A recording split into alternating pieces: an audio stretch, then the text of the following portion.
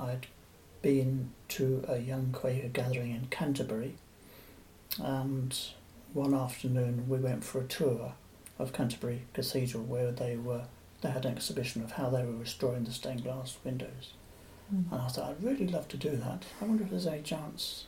Obviously I wasn't going to move down to Canterbury, but I wrote to them to see, whether there was any chance of something happening in Bethnal Green, and they wrote back actually and said, yes, there's a stained glass workshop just round the corner from you, Goddard and Gibbs in Shoreditch High Street.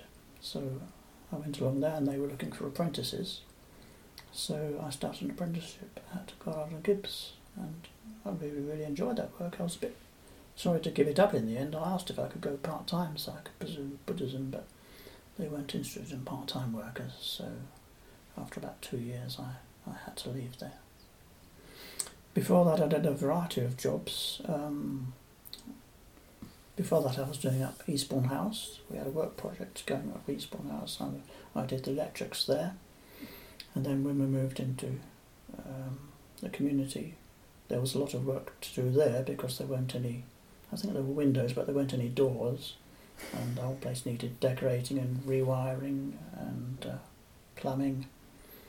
So I worked on that project for a couple of years, and in the process several of us formed a builders co-op, and we started doing work for local squatters, because there were quite a lot of squatters in the area, and they would employ us to hook up the electrics and do basic plumbing. I mean, it wasn't qualified at all, but you trained in engineering?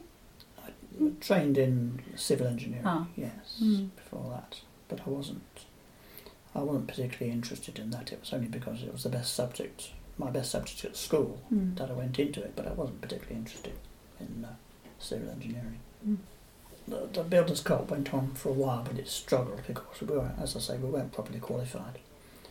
And in the end I stopped doing that, and I did office cleaning for a year or two, and then doing stained glass, and then French foods.